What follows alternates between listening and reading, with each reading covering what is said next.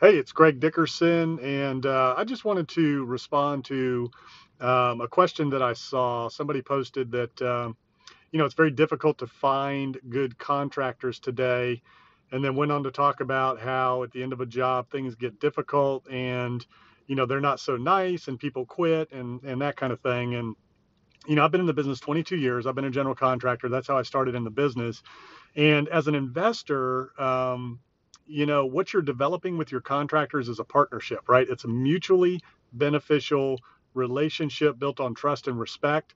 And the trade contractors out there, the general contractors out there, they're working hard. They are doing their best to do a good job. And at the end of the day, you're the leader, right? So as an investor, you are leading everybody. You're leading your organization. You're leading your clients. You're leading your trade contractors in the field.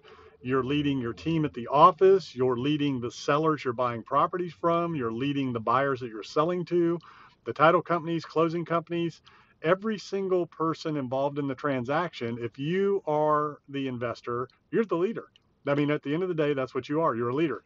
So it all comes back to the leader. If you're having a breakdown in your organization or if you're having trouble, you got to look at yourself first, right? If you're constantly getting into lawsuits, at some point you got to look in the mirror and say, what is the common denominator, right? And I'm not meaning, specifically lawsuits, but that's just an example. If you're constantly being sued, at some point you got to look in the mirror and go, what is going on here?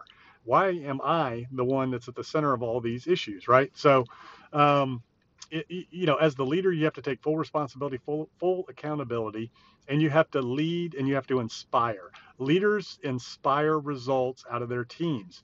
And if you do that, if you treat people with kindness, number one, if you're humble, and if you treat people with kindness, if you lay out clear direction and you help other people become successful and help them do their jobs more efficiently, better, so that they can be more profitable, make more money, and you're not trying to beat every dime out of them and squeeze every nickel out of them, but you're sincerely interested in their success. You genuinely appreciate the work that they're doing because they do work hard for you. They do try.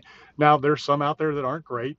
And again, that comes back to leadership. If you're hiring contractors that aren't good or aren't professional, then that comes back on you. And so you got to find the good ones. But when you do find a good contractor, man, you got to pay them on time. You got to treat them with respect. You got to set them up for success. You got to help them become more profitable, more successful in what they're doing.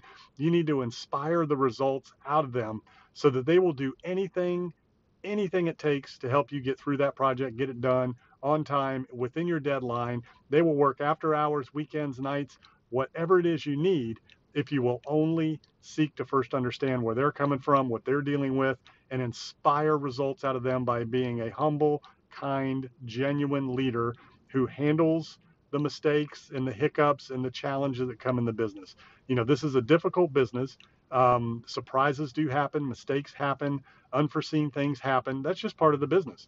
And if you're going to be in the business for the long haul and you want to scale your business and you want to develop long-term relationships with your trade partners, your contractors, your team, everybody in the organization, your lenders, whoever you're working with, you have to be kind, you have to be humble, you have to be consistent, and you have to show leadership. Leadership inspires results. That's what happens. And people will follow you anywhere and they'll do whatever it takes to get to the finish line. So that's my thoughts for today. I hope it inspires you. I hope it's helpful to you.